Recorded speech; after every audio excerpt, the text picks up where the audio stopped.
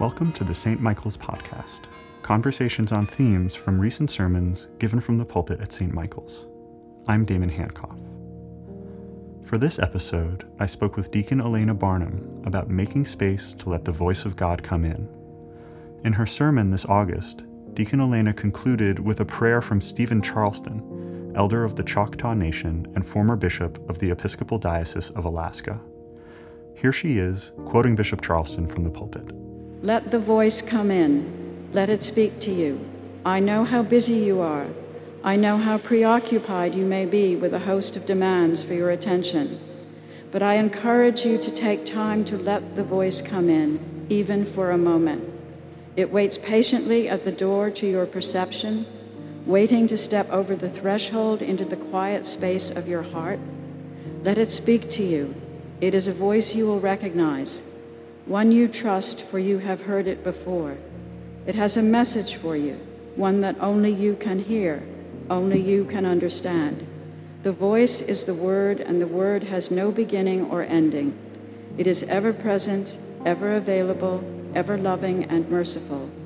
Open the doors of your soul and welcome in the word of the sacred, the word that speaks life into being. With respect to sort of hearing the voice, like Bishop Charleston is speaking about, I mean, is that, so it's sort of something that needs to be practiced over time, like we have to make a place for it. Right. And in the Orthodox tradition, the Orthodox Christian tradition, they have a whole lovely way that they talk to somebody about. If I'm your spiritual director in I would never be because I'm a woman, but if I were, I would be saying when someone is, I would be saying, how's your prayer life and how's that working? And how are you each day preparing a place to sit with God? How's your hospitality? Is it a messy place? Is it orderly?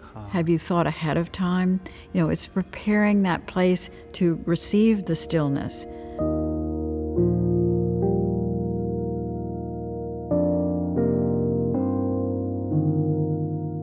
My grandmother used to kind of, I guess she understood that I was the kid mystic in the family. I mean, that was the only way to say it. In her tradition, there's always some child who's going to heal the bunnies and just say, we're going to have a storm or something like that. And so she would manage to have me all alone in the dining room after Sunday midday lunch, because the light would be coming from the setting sun on these stained glass lampshades that had these incredible colors. They were probably Tiffany rip-offs. I don't think she could afford them. This was in your home, or was... This is in her home. She had this old rambly house outside of Boston, and we would go most Sundays during the winter. We would go there for Sunday lunch, but it was really dinner. Right. And I was fascinated with those lights, but others my age would start teasing me about, she's staring at the light bulbs thing again, at this and that, because I wasn't doing what they wanted to do. And so she would just arrange that I could have some time staring at the colors. I mean, It was that simple. Yeah. And then when I was much older, she told me about why she did that. Oh yeah, and how did she explain it? Or? She said that she didn't want to in any way interrupt my spending time with God, seeing God shining through, that God is everywhere. She was very Celtic about God. So she didn't want to interrupt that, and she wanted that to have something that would grow with me so that I would understand it. And she watched when the family would be blowing up at each other, and I'd be staring out the window watching the light, shining on the tree, something like that. So there just was this intuitive respect for the intuition and for having your private, personal relationship with God, whether you called it God or not. Right. it was definitely something that was sacred and healing. And we were a mess in our family, so we needed healing, the ones that could reach for it. And it sounds like to me it's both. It sounds to me as though it's both healing and escape. I mean, yes. Does that work? Yeah. Yeah. So I'm realizing what she was really teaching over time was that you have a sanctuary. You know that peaceful healing place is always with you, and take it and share it with others too.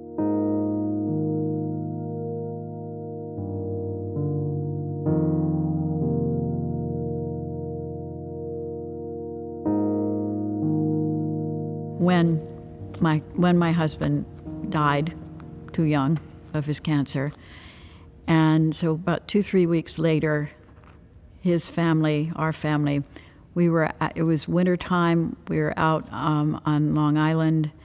The surf was just crashing. It was really wild. And my brother-in-law, my late husband's twin brother, he had the other brothers and wives there. They were all going to birdwatch on the beach or something.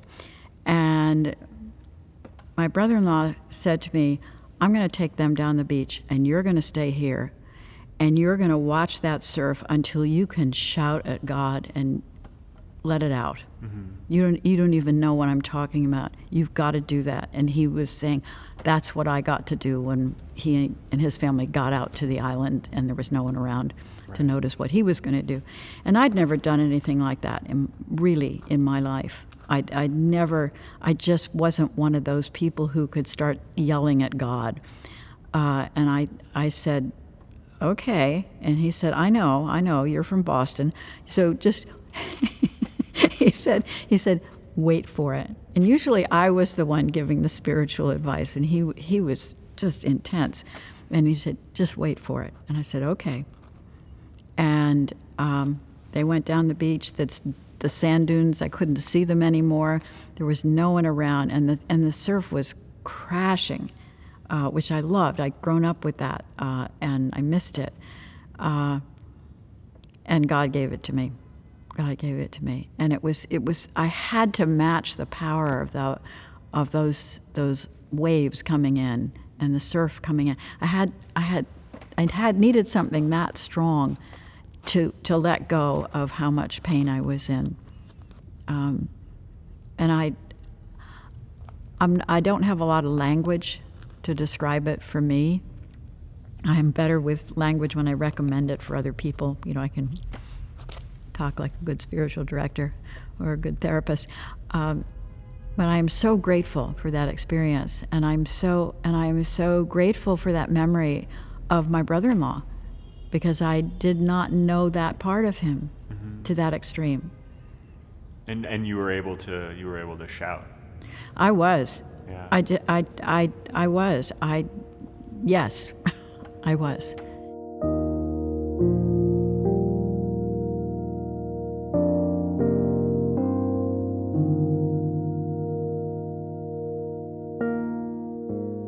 When I was looking again at Bishop Charleston, that's what I love about the rhythm of that prayer, is it's like in a cadence with the I ams. Oh, yeah. Because I go into that whole thing. So, am I this or am I that? Is it this? Is it that? And so listen. That's the voice. That's the voice. Listen to the voice. In other words, the voice that Stephen Charleston is talking about.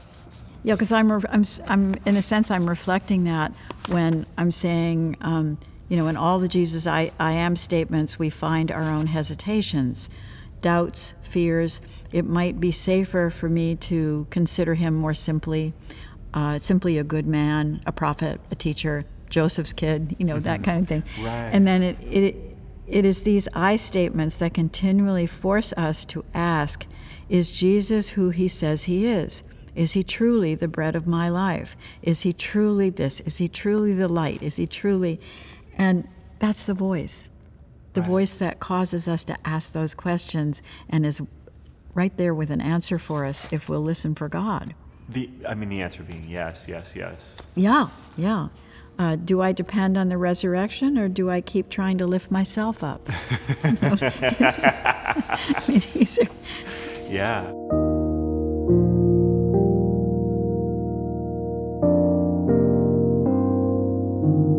This has been the St. Michael's Podcast.